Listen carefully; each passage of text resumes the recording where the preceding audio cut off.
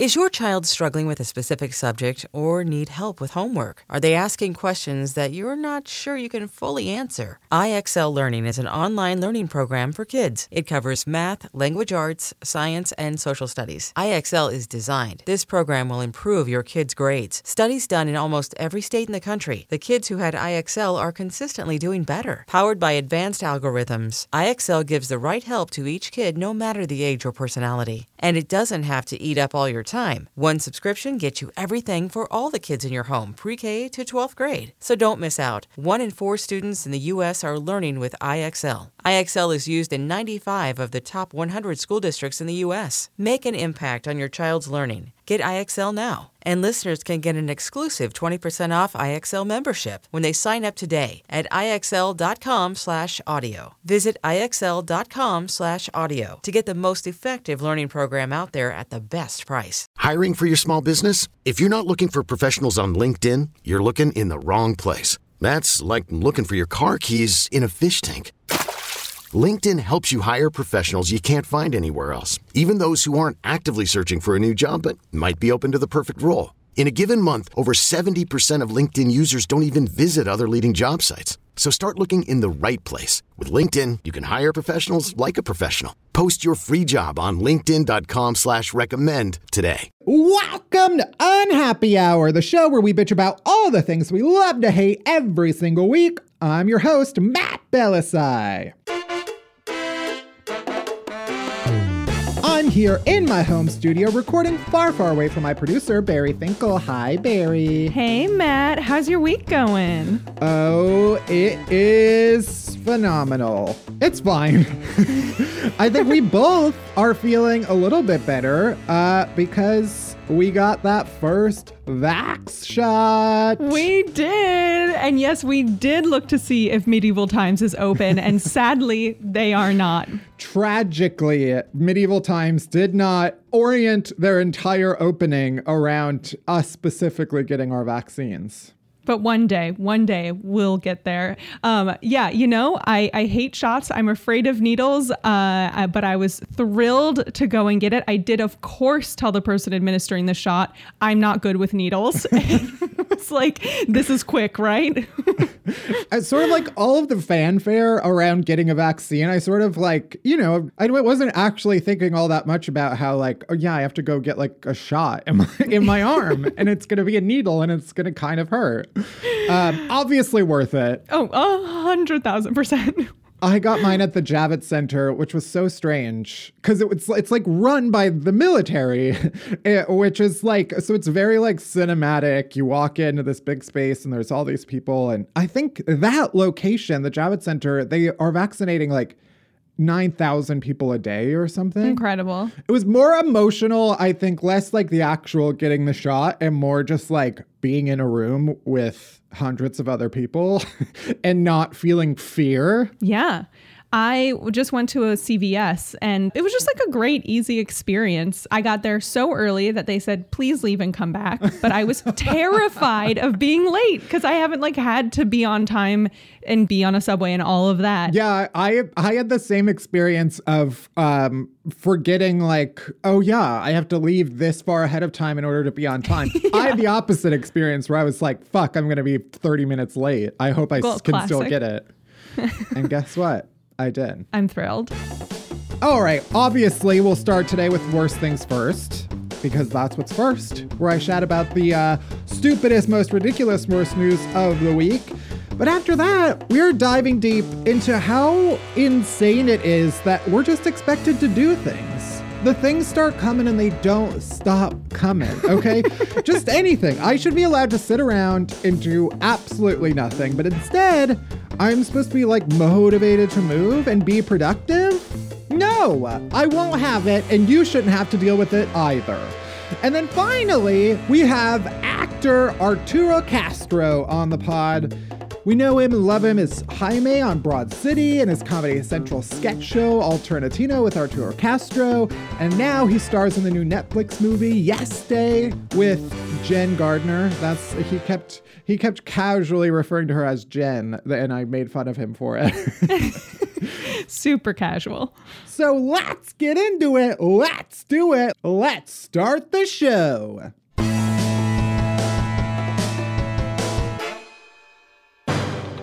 All right, worst things first. Let's chat about the worst news of the week. First, guests at a fully booked resort hotel in Kissimmee, Florida. Only in Florida.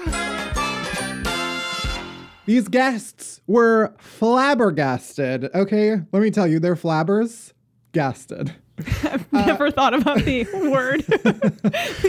After they were all kicked out without a refund during spring break when the hotel just abruptly decided to shut down. Here's the thing. I'll just get this out ahead of this story. Not to victim blame, but maybe you shouldn't have been in Florida during spring break. Okay? I'll say that right away. In the middle of a fucking pandemic. Okay, apparently this hotel, Champions World Resort, which I did Google, did see pictures of, they are throwing the words World Resort around very loosely. I'd also say champion. All of the words that they're using to describe themselves, not entirely accurate in this man's opinion, okay? But you know what? Aspirational. Talk about yourself the way you want to be talked about, you know? Become the person you want to be. Sure.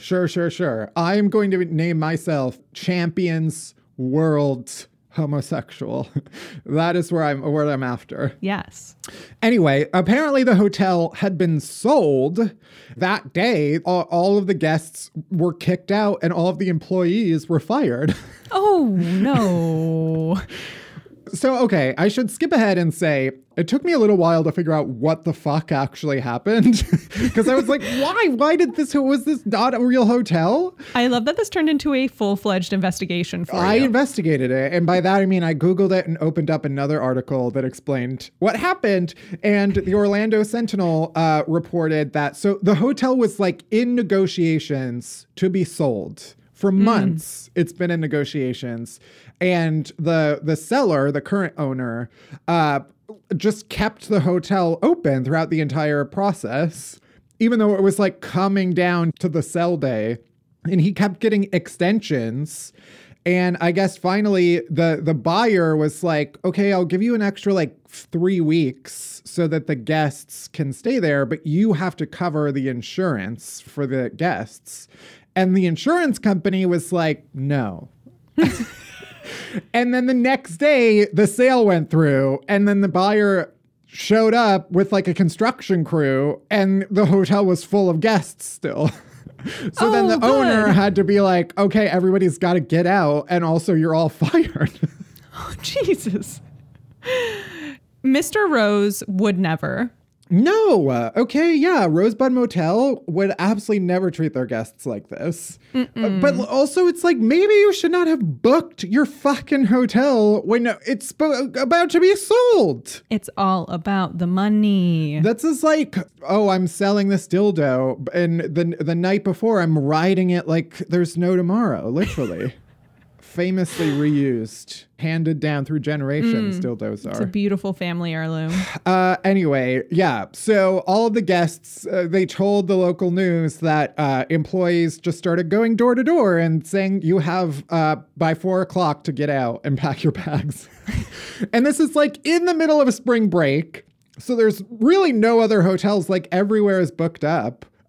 Guests were saying that they were calling around other hotels. They were all booked to capacity. I truly am baffled, again, not to victim blame, but I do feel like all of these people made a bad decision. That being said, I cannot imagine being at a hotel and then being like, you have to get out. Anyway, next, a cat nicknamed Bat Cat in Indiana spent almost an entire week stuck 70 feet up a tree until a local bar decided to raise money to chop it down. I feel like when we were children, the idea of the firefighters helping a cat down a tree was just shoved down our throats. And this is not the first story that we've had where a cat is stuck up a tree or in a high place and seemingly there's just nothing to be done about it. Yeah, I'm very confused about like the infrastructure around saving cats. Yeah, Biden must be taking care of this. Right. There has to be like a couple $1 trillion set aside for saving cats. Yeah, I'm very confused. So let's back up. Apparently, this cat was just stuck up a tree for several days. Everybody knew it was there. And then some customer, I guess, mentioned it at the High Score Saloon, a local bar in Evansville, Indiana. So yeah, this customer mentioned that the cat was stuck up there at the High Score Saloon. Once again, in the middle of a pandemic, not judging, but I am judging. And then the bar owners decided to pledge $200 towards the bill for a tree service company to come out and rescue the cat. That's very nice. I don't understand, like you said, where's the fire department? Like, who are you supposed to call? Wouldn't you call animal control? Like, this has to be common enough where there is a system in place. Yeah. And also, like, if the tree service company is the only option, not to push my like pinko commie agenda, isn't it weird that the tree service company like just wouldn't rescue a cat for free? It's going to charge someone to save this cat that's stuck 70 feet in the air. I don't know. Then it got me thinking too much about like how we pay for ambulances, and healthcare should be free. But also saving cats should be free. It's just weird that it took several days of this cat being stuck for a bar to be like, we'll put up the money to get this cat down so it doesn't die in a tree. But here's the thing. This tree service company comes out, and what did they do? They chopped down the limb that he was clinging to, sending him 70 feet to the ground. And then it got impaled. No. And then the whole community of Evansville came together and put him over a fire like a marshmallow. And they ate him. No. And he was delicious. That's no, not it's true. not. He did survive the fall. Thank goodness. 70 feet is 7 stories. That's 7 floors. It's a large ass tree also. By the way, shout out to that tree for being so damn tall. Yeah. So apparently they did initially raise a bucket to try to grab it, like a ladder, a bucket truck or whatever, like the fire department would have. Okay. But the cat was too tired and scared to move. Relatable. So they cut the limb that the cat was on, plunging him 7 stories. I just feel like there was a better way, but you know what? It all worked out. Bat Cat was fine, but he did need some medical attention because he was dehydrated and weak from hunger after being in a tree for a whole week. Understandable. Yeah. So the High Score Saloon, for some reason, the hero of this story, is raising donations to pay for his veterinary care. And finally, not in Florida for once, even though everyone thought it, a 6-foot water monitor lizard captivated the nation, nay, the world, when it barged into a 7-Eleven in Thailand and scaled the shelves between the drink cooler and the slushie machine. It was captured on video and shared all across Twitter and the internet. A thing of beauty. Horrifying. Oh my horrifying thing of beauty, I would say. Oh yeah, no, definitely. I mean, it is a terrifying thing to witness, mostly because, first of all, if I'm in a 7-Eleven, I'm already, wasted. Something has gone severely wrong. I'm under some kind of duress. Yeah, I'm escaping something that might be my own demons, but something has gone wrong to find me in a 7-Eleven. And then this giant Godzilla-like monster comes storming in to purchase something. Absolutely not. This is very much like, you watch like a cartoon where like people live alongside, animals that talk. Uh-huh. My dream. God, all I wanted to be was Eliza Thornberry when I was a kid. Oh, yeah. I don't remember anything about that show. Okay, she talked to animals. That's pretty much all you need to know. And she was my dream. And I love her. Yeah. But you know what? I probably wouldn't want to talk to this animal. No, yeah. This would have been your chance to be Eliza Thornberry, and you wouldn't have the guts. So basically, this giant lizard is seen climbing up a shelf. If you didn't see the video, is knocking a bunch of items down until it reaches the top and just rests there. And according to witnesses, the lizard stayed up there on top of the shelves for at least an hour. Oh my God. Just chilling. A member of the staff said that while the animal was guided out of the shop, rescuers did not catch it. It just ran away into the bushes. Oh my God. Wow. What a 15 minutes of fame. I really like what this lizard's doing, you know? Yeah, I also love that immediately everybody was like, typical Florida. And for once in that state's horrifying history, this is not to blame on Florida.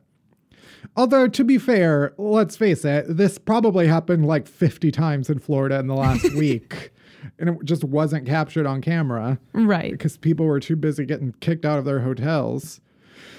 Monitor lizards generally reside in swamps and woodlands, and they're excellent swimmers, but occasionally they do wander into urban areas, especially during daytime, and especially if they smell food. So yeah, especially if they know that the slushy machine is working. Right. They're like, I need myself a little mix of slushy. I need a big gulp. Slushy machine on. Okay, taquitos. Fucking rotating. Hot dogs, they are glistening, moist and shiny. Boner pills, flowing. I love when they're just right next to the register. I just don't know who is buying that and do they work? I would always be too afraid of using anything like that. I still don't entirely understand how like Viagra works. Like exactly what it does to your blood cells that makes you have an erection that lasts for longer than 4 hours. Right. I mean, I don't know how my antidepressants work, but I still take them every day. Fair. I shouldn't question it, and I should just take the over-the-counter 7-Eleven boner pills. Yes, that is the message. Whether or not I need it. Maybe that's why this lizard was there. Yeah. Okay, and he did go hide in a corner for an hour because he was embarrassed. And this is a lesson for everybody. You don't have to go on a rampage, knock a bunch of stuff off the shelf. Just confidently buy the boner pills. And on that note, that's it for this week's Worst Things First. Next, we are diving deep into how little I want to do literally anything. Okay, I don't. Deep dive, deep dive, deep dive, deep dive, deep dive.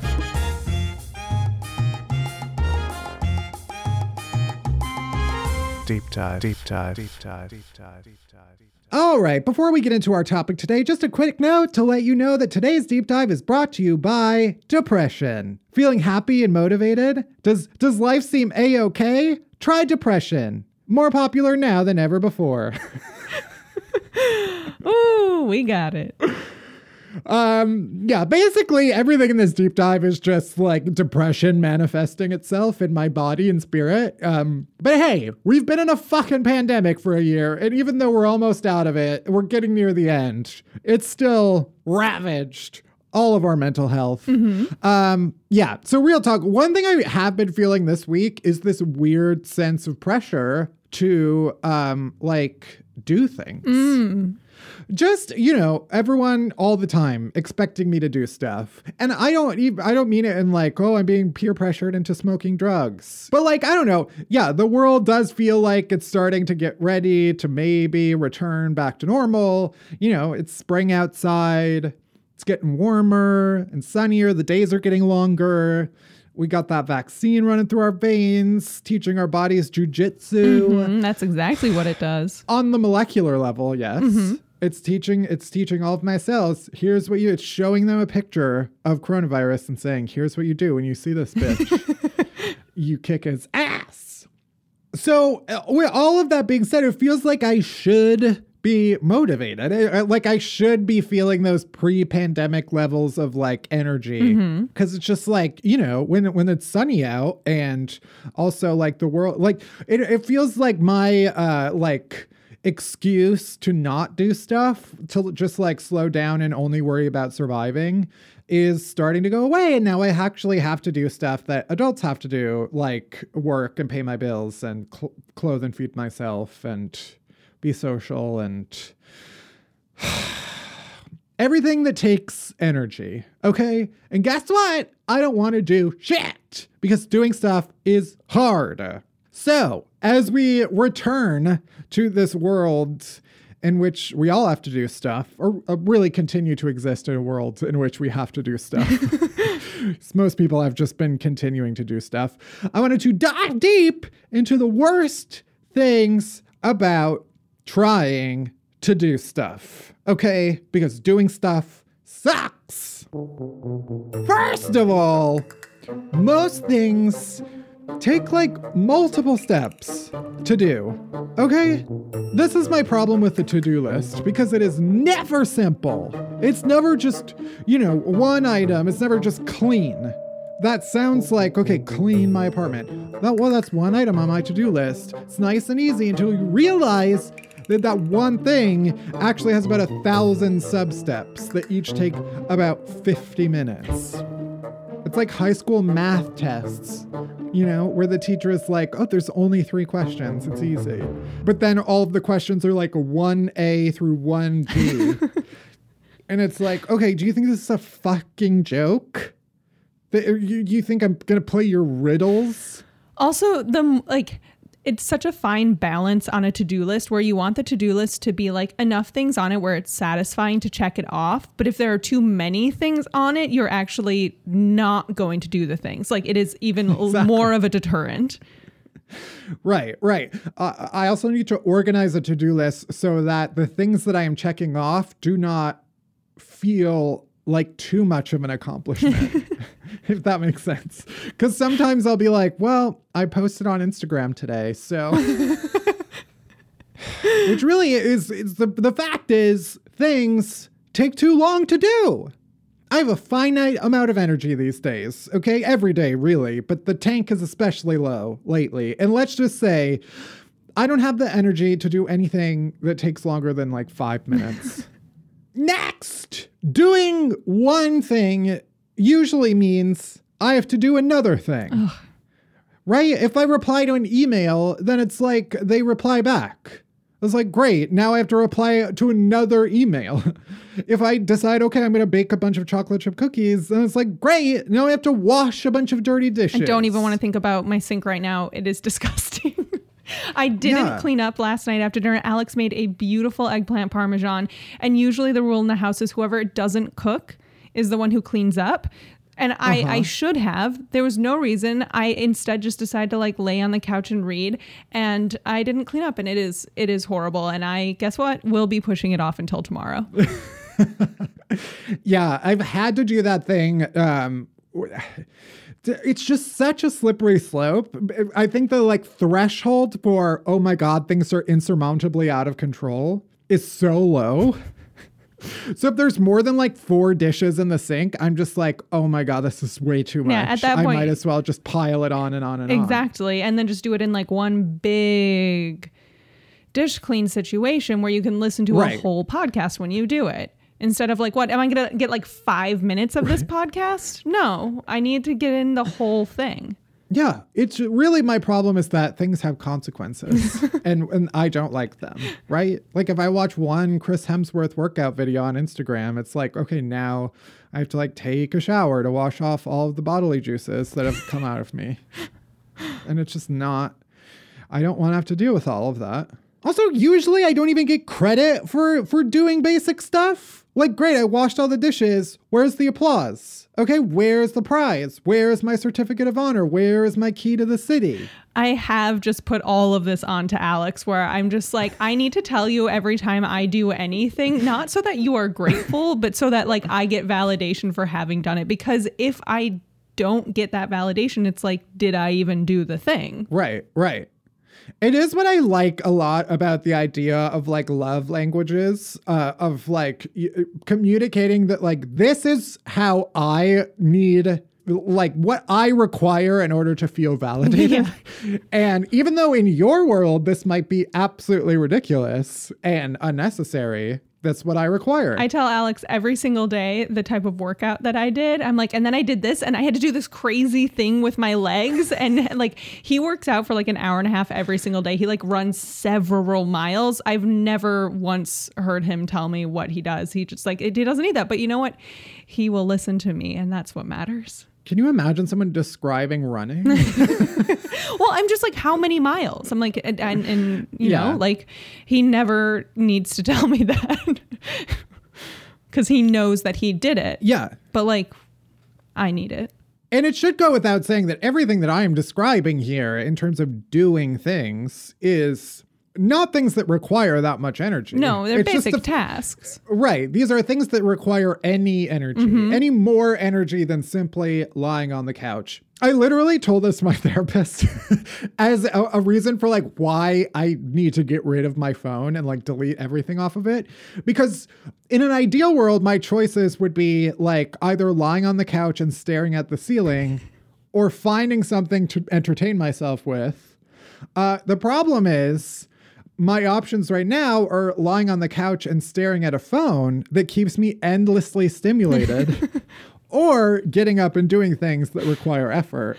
And especially the past year, I've been trapped in this wormhole of my phone. Yeah. So the point is I like have to cut it off. Yeah. I have to lop off this thing because as long as the option of staring at a bunch of colors and pictures and moving shapes is an option, I'm going to choose that over doing tasks.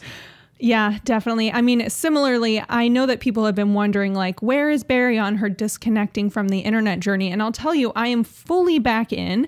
So I've just been spending so much time. And part of me is like, relapse. Yep. And part of me is like, what did I even do with the like time that I quote unquote gained back from being off my phone? Like, I don't feel like it was that different. Like I didn't write a book. I didn't like do something crazy. And I just like knew less about what was going on. Right. And finally, I'm never just ready to do things. Okay? I have to get ready to do things.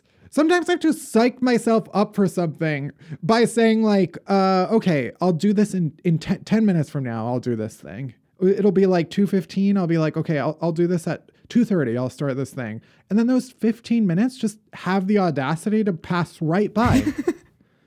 So now what? Now I have to say, okay, 2:45. 2:45, I'll start. This is something I do on the regular. I'm never ready to just get up and do something. I have to wake up 2 hours before I have to get something because the hour that it takes me to get ready, I have to spend an hour just to get ready to get ready. Right. Yeah. Every morning, my morning routine is that Alex wakes up naturally at 6:30 and then he gets on his phone to do work from bed. And then I stay asleep until he starts to like gently wake me up around 7:45. And then I get out of bed at 8 a.m. It's a really nice routine where he is productive for an hour and a half doing almost the same thing that I'm doing, but I'm asleep. But then on the morning that I became eligible for the vaccine, 6:30, the alarm went off because we set it. I immediately got out of bed. I grabbed my computer. I was logging onto the things. I signed up for CVS. And then, and he was like, how is this possible? You are just up and out of bed. And I was like, well, yeah, because I need to sign up for the vaccine. He's like, but this could be every day. I was like, no. And then I went back to sleep afterwards and it was great. Yeah. There is, both of us listened to Poog, the podcast. The best podcast that isn't this podcast. Yeah. I have reserved in my library app the Eat the Frog book that they have talked about. Yes. Because the idea is like you wake up and you should get the worst thing that you have to do that day out of the way first. Right. So that task is not like looming over you the entire day, paralyzing you. All of these like productivity books are usually like, you can get up early and fit in everything in like a couple of hours and then like have the rest of your day. Wouldn't that be great? But the issue with that is that sleep is amazing and that I love to be in bed. Yeah, nothing beats the feeling of climbing back into bed. Oh, it's incredible. The literal like sexual moan that I let out when I climb back into bed after being awake is, I do every time. I'm like, oh, fuck.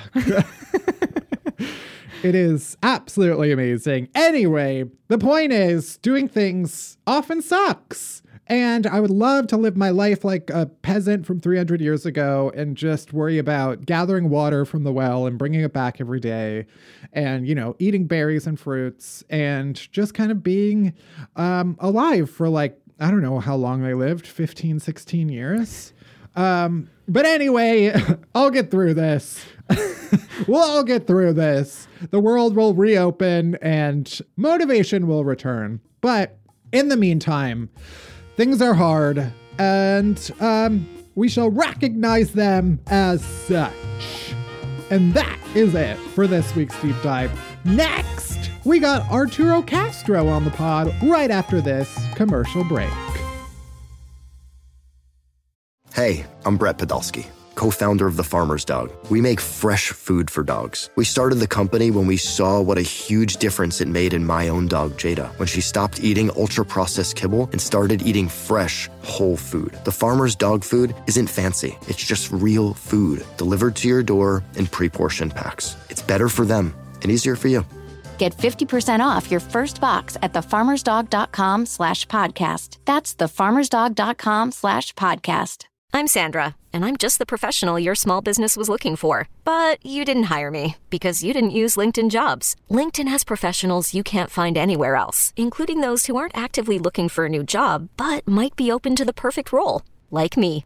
In a given month, over 70% of LinkedIn users don't visit other leading job sites. So if you're not looking on LinkedIn, you'll miss out on great candidates like Sandra. Start hiring professionals like a professional. Post your free job on linkedin.com/recommend today. My guest complainer today is comedian, actor Arturo Castro. You loved him in Broad City, Narcos, his own sketch show on Comedy Central, Alternatino with Arturo Castro, and most recently now on Netflix's Yes Day. Welcome. Yas Day. I believe it's pronounced Yas Day. Fair. I should be more enthusiastic in my Yas production. Thanks so much for having me, Matt. I appreciate it. Thank you. You're coming strong with the hat game. If you want me to be perfectly honest, it's because I'm hiding a blemish in the middle of a thing. And so, because you'll never get to say, don't look at it, it's his. Yeah. So, I figured why not just put the hat and make it look intentional. But now I've just given away my secret. So there you go. The hat illusion is ruined. The identity of someone who will only wear a hat because they didn't bother doing anything for their hair is my identity. So oh yeah, 100%. Yeah, I always feel very self-conscious if I post an Instagram that is like clearly from my apartment when I'm not doing any, like clearly I'm not going out meeting anybody. Why am I wearing a hat in my own apartment? And particularly a fedora. Like you can get away with a cap, but like a fedora, it's like, right, were you expecting a slam poetry session that was about to bust out in the middle of quarantine?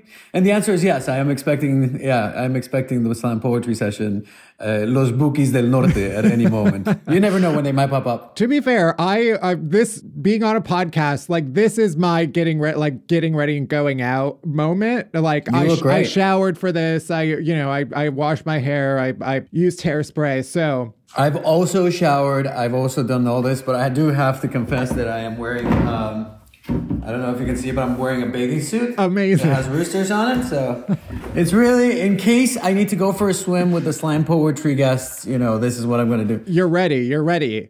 I'm standing, so it's a little bit harder for me to get my legs up, but I am. Don't worry about it. Usually You're pantless, I understand. I am underwear.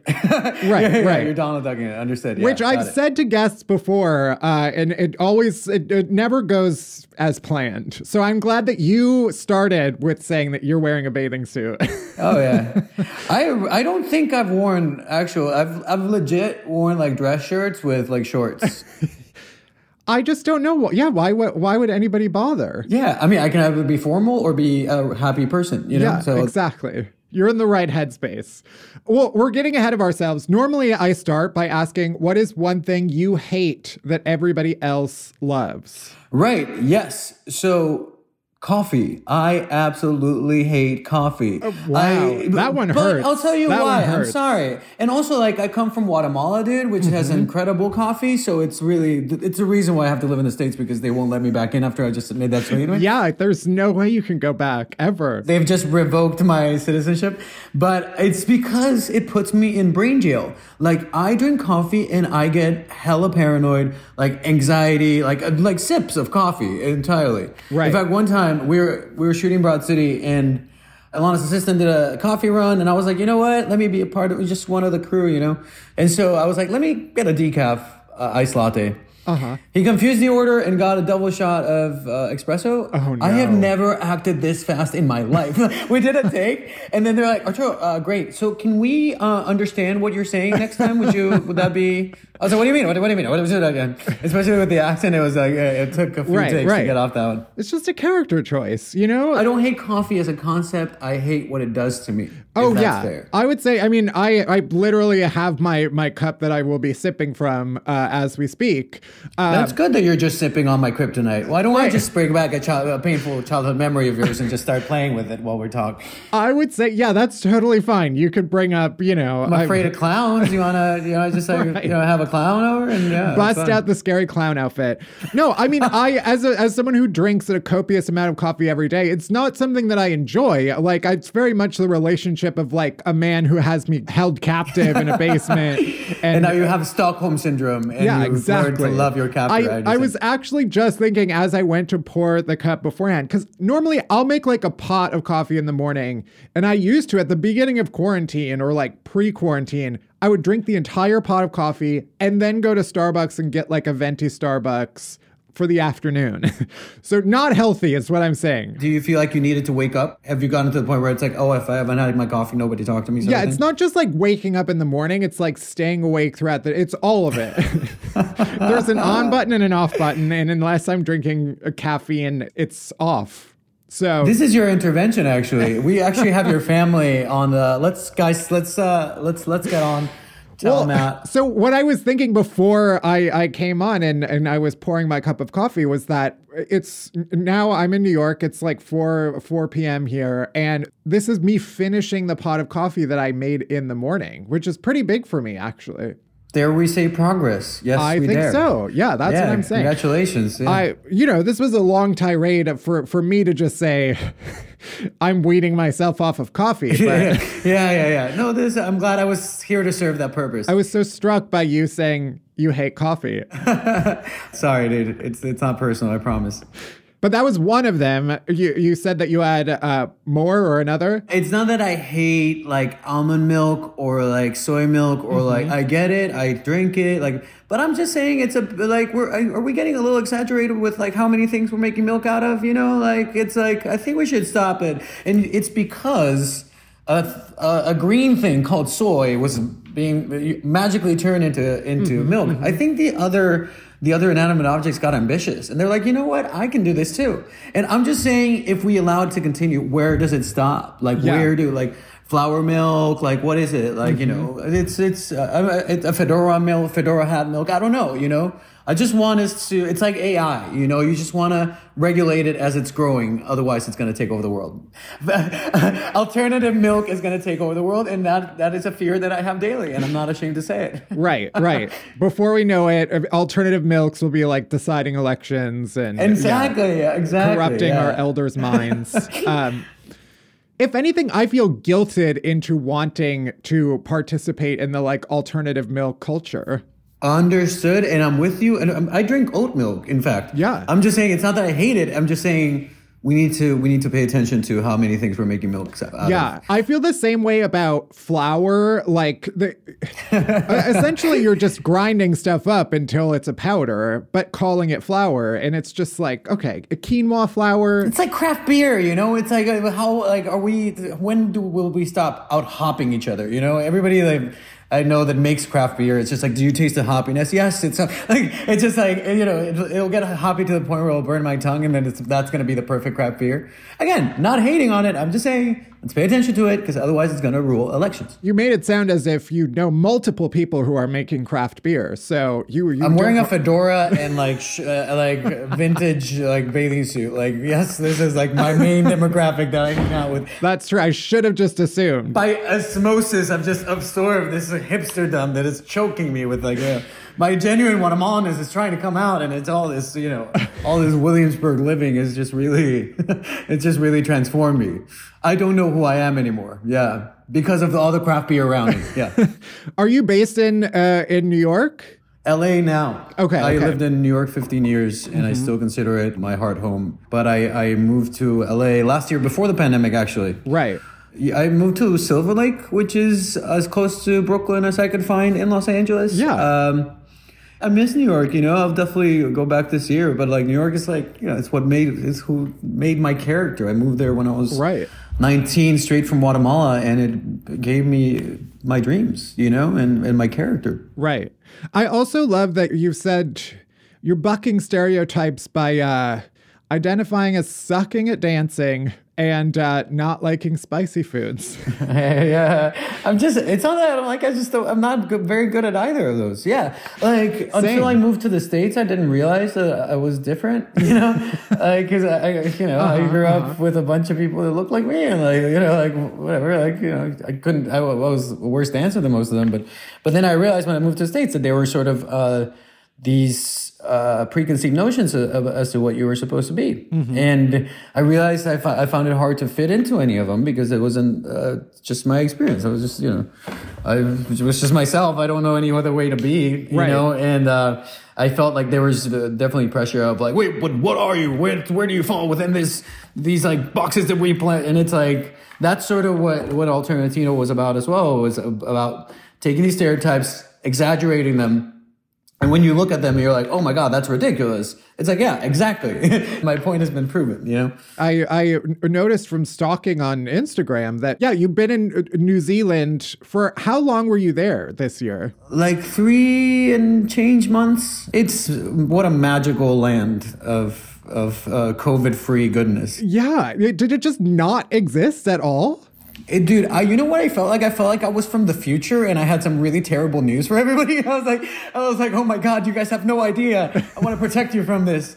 Yeah, it's wild. I went to a concert with 40,000 people and I was spending more time looking at the people than watching the concert because I was just so enthralled in the things that we've all missed so much, Yeah. I went for my first act was to go grocery shopping maskless, and I just couldn't. Like, Kiwis were like, chill the fuck out, man. And I was like, but all this hair product, I can touch it without gloves, I don't know why it sounded like that the entire time I was in Kiwi land. I was just, oh my God. No, that's what I'll sound like the second I get to go just raw into a grocery store. And to add to that, you're in this country that is just breathtakingly beautiful. Like, it's like, literally, it's like, chill out, New Zealand. Like, calm down. Like, you're all right. like we get it. You're beautiful. Yeah, stop rubbing it in our faces. I'm just fascinated by New Zealand. And did the production that you were on, it was specifically choose to go there because it was COVID-free? Yeah, we started shooting in LA in February of last year. Mm-hmm. And then pandemic happened and we had to shut down. And then Joseph Gordon-Levitt is the writer and creator of the show. Mm-hmm. Sweetest human being in the world, like walking angel guy. I'm like, you've been like famous for this long since you're a child and you're a well-adjusted human being. That is a feat in and of itself. Holy macaroni. And he called me one day and he's like, what do you think if we do this in New Zealand? I was like, rock and roll. Yeah. And you know what I love about the character there is the same thing I love about the character on Yes Day. Mm-hmm. It's like these characters, and Yes Day does this very well as well, where they just happen to be Latin or they just happen to be X, Y, or X, Y, or Z. XYZ? Yeah. Sure. XYZ ethnicity.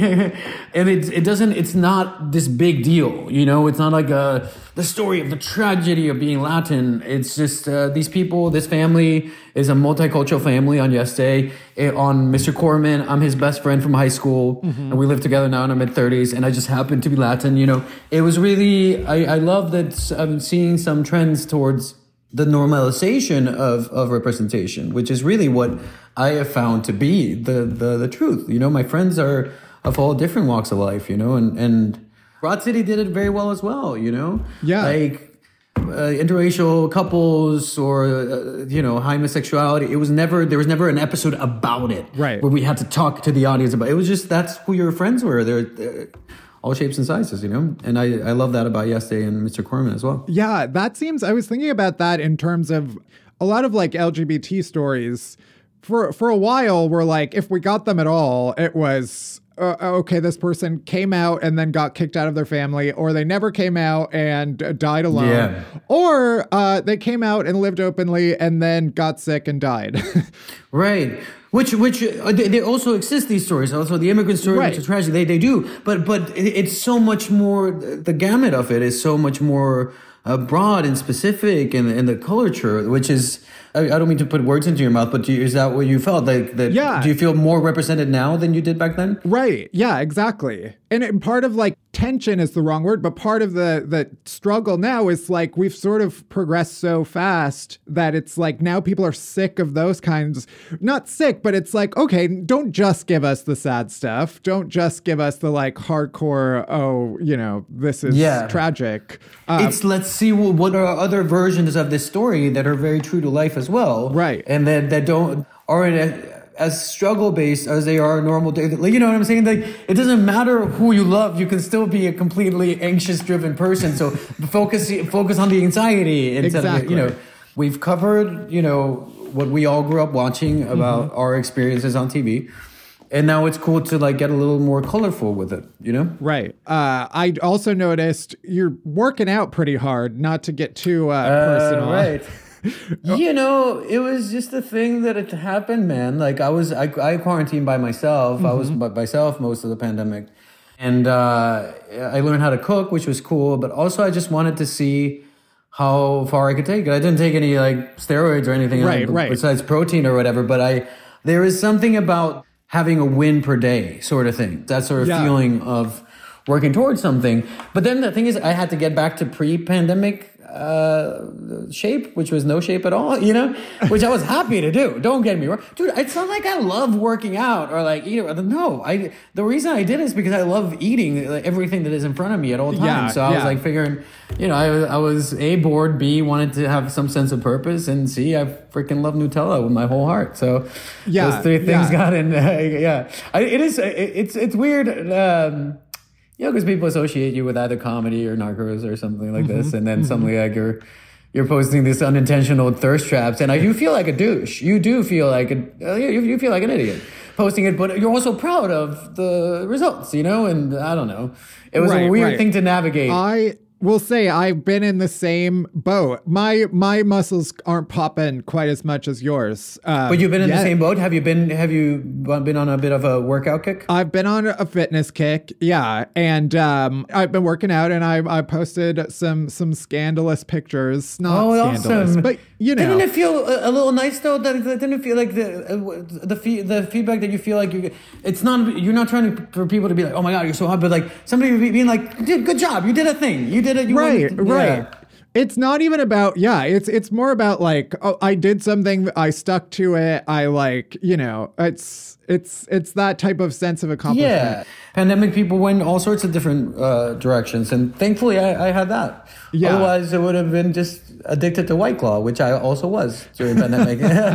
Love White Claw. I love White Claw. I have the alcoholic taste of divorcee from Laguna Beach, it sounds like I'm like, give me that Chardonnay, give me that sparkling rose, I was doing like White Claw smoothies and with acai and shit. No, I went deep down that is rabbit the like hole. Healthy choice, I suppose. That is the nutritional, if you're going to do it. It's like soda water. It gets you a little tipsy. It has a little bit of flavoring. I'm like, what's the hate about that? I literally did. I'm surrounded by bottles of alcohol that I have in my little studio because I was doing another show, and it's all just hard liquor. What's your poison?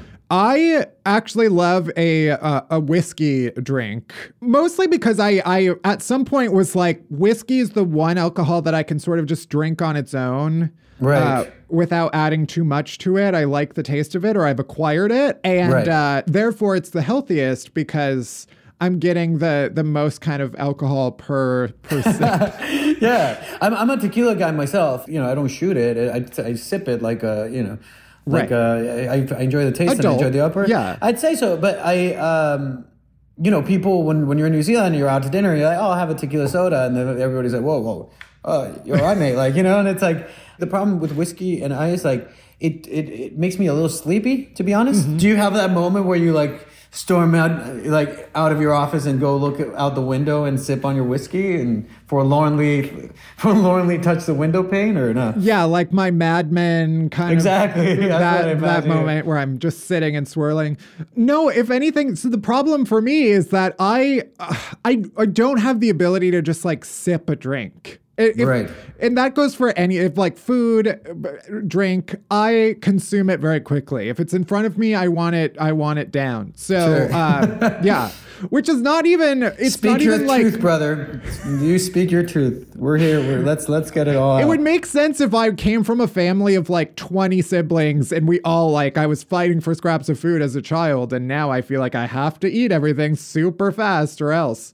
No, I just am a fast eater. Yeah, I get you, man. So yeah, it's going to be dangerous when we're allowed back out in the world. Anyway. Well, we're getting close to the end, so I do want to talk about Yes Day. If you would like to give the people a summary, I guess. What's the elevator pitch? Sure. Yes Day, you know, as parents, you get so caught up. I'm not a parent myself, but like with my nephew, so you get so caught up in saying no all the time because you're trying to keep him safe, that in Yes Day, the parents decide to give the kids a day where the parents can't say no at all. Mm-hmm. And so, you know, hijinks ensue, and it's a really heartwarming, funny, pleasant film to watch, man. For an hour and a half, you will just feel good. And then you can go back to the very heady dramas that I'm producing for all of you to consume. And then Jen Gardner and... Jen Gardner. I just want to be clear. I called her Jennifer once. She's like, don't call me Jennifer. And I was like, okay, sorry. No, but her and Edgar Ramirez. I've been a big fan of both of them for the longest time. And they just made me feel incredibly welcome and at home and created a really safe space for me to try a bunch of stuff. And let me, like, you know, improvise a bunch of stuff, and it made it into the film, and I am thrilled. I'm also elated because my family in Guatemala hardly ever gets to see stuff that I do, you know. They don't have Comedy Central in Guatemala. They don't, you know.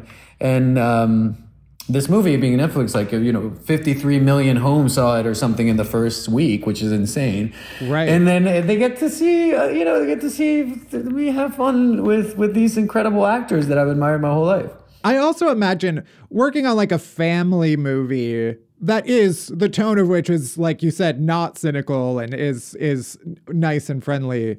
I was trying to cause behind the scenes drama just to get it edgy, you know. I was like, hey Jen, did you see Edgar took the last piece of toast? He said it was you. Discuss. Yeah, that's what Yes Day is. And so if you're looking for an hour and a half of your time where you just want to smile and like have, in particular, like I don't do a lot of work where like kids in my family can see it, you know, without having to explain a bunch of stuff. So it's cool to be able to do that. Amazing. Well, where can people find you in addition to, you know, going and watching Yes Day? Yeah, Arturo Castro P on Instagram, and I'm hardly ever on Twitter, but you can find me there.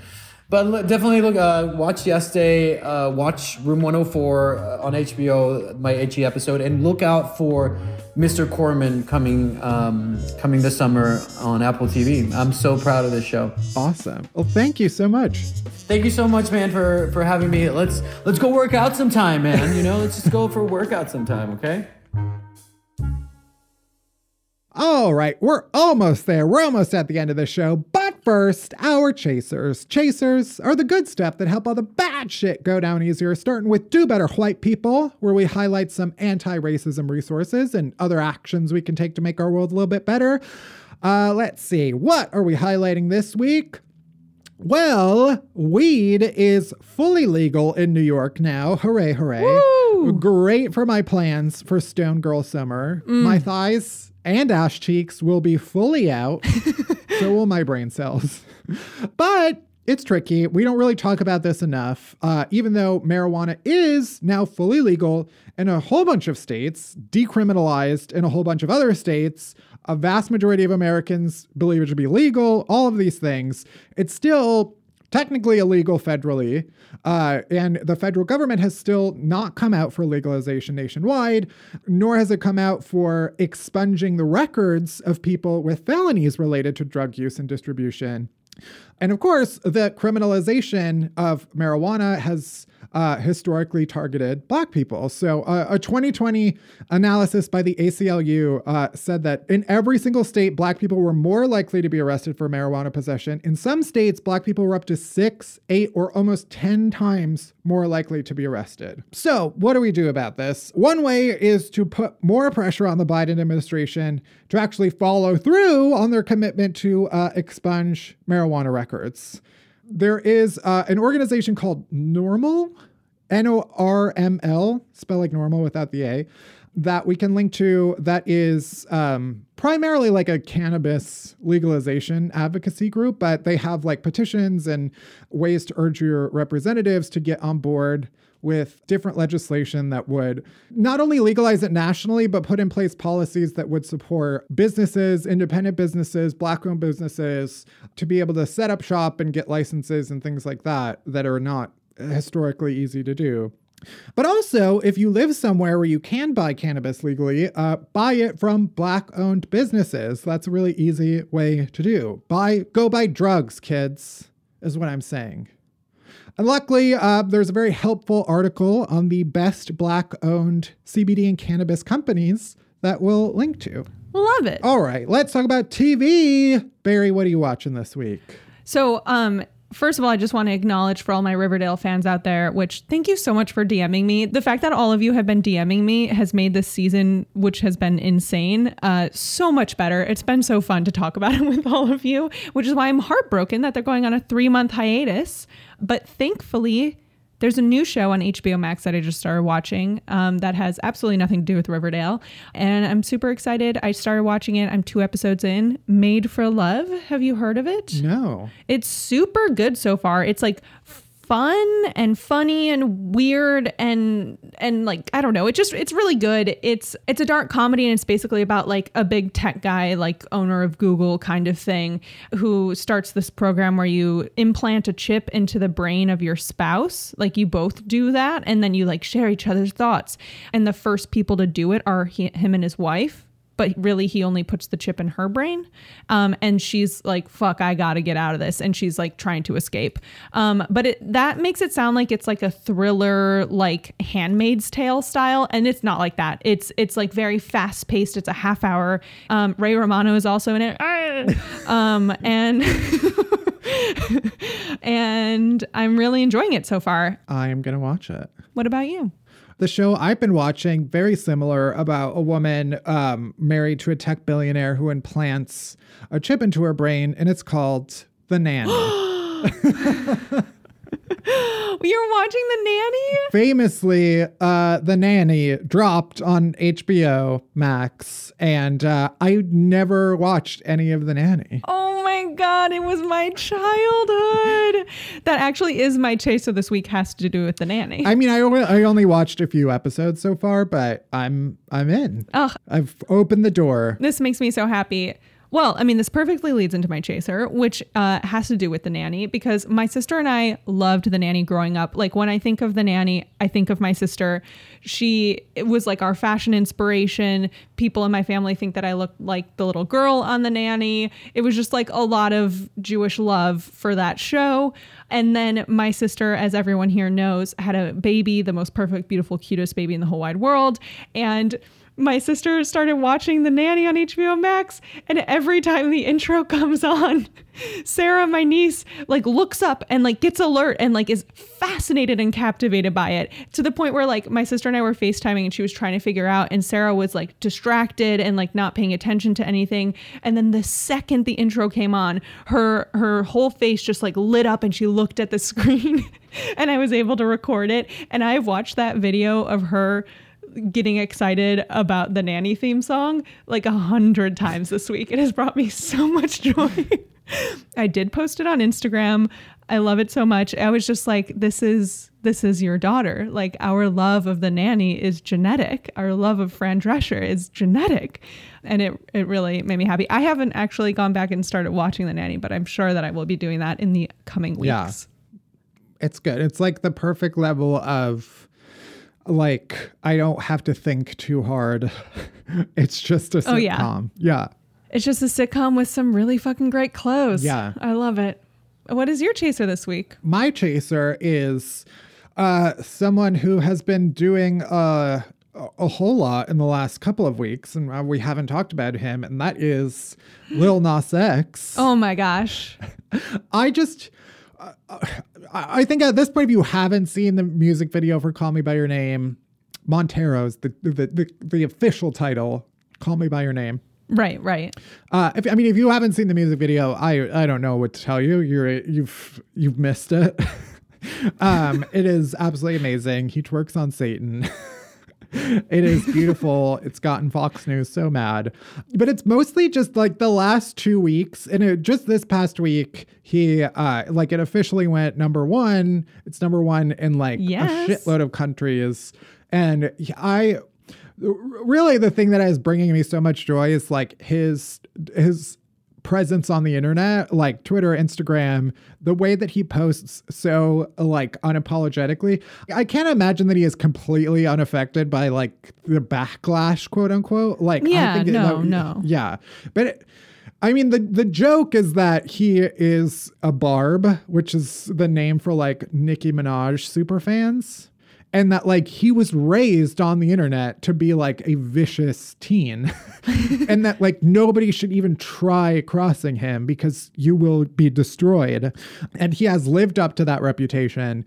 But also just the way that he posts about being like growing up queer, never really thinking that he would be like telling himself, I don't want to be like that type of gay, in his words, or like, that I would have to hide this part of myself.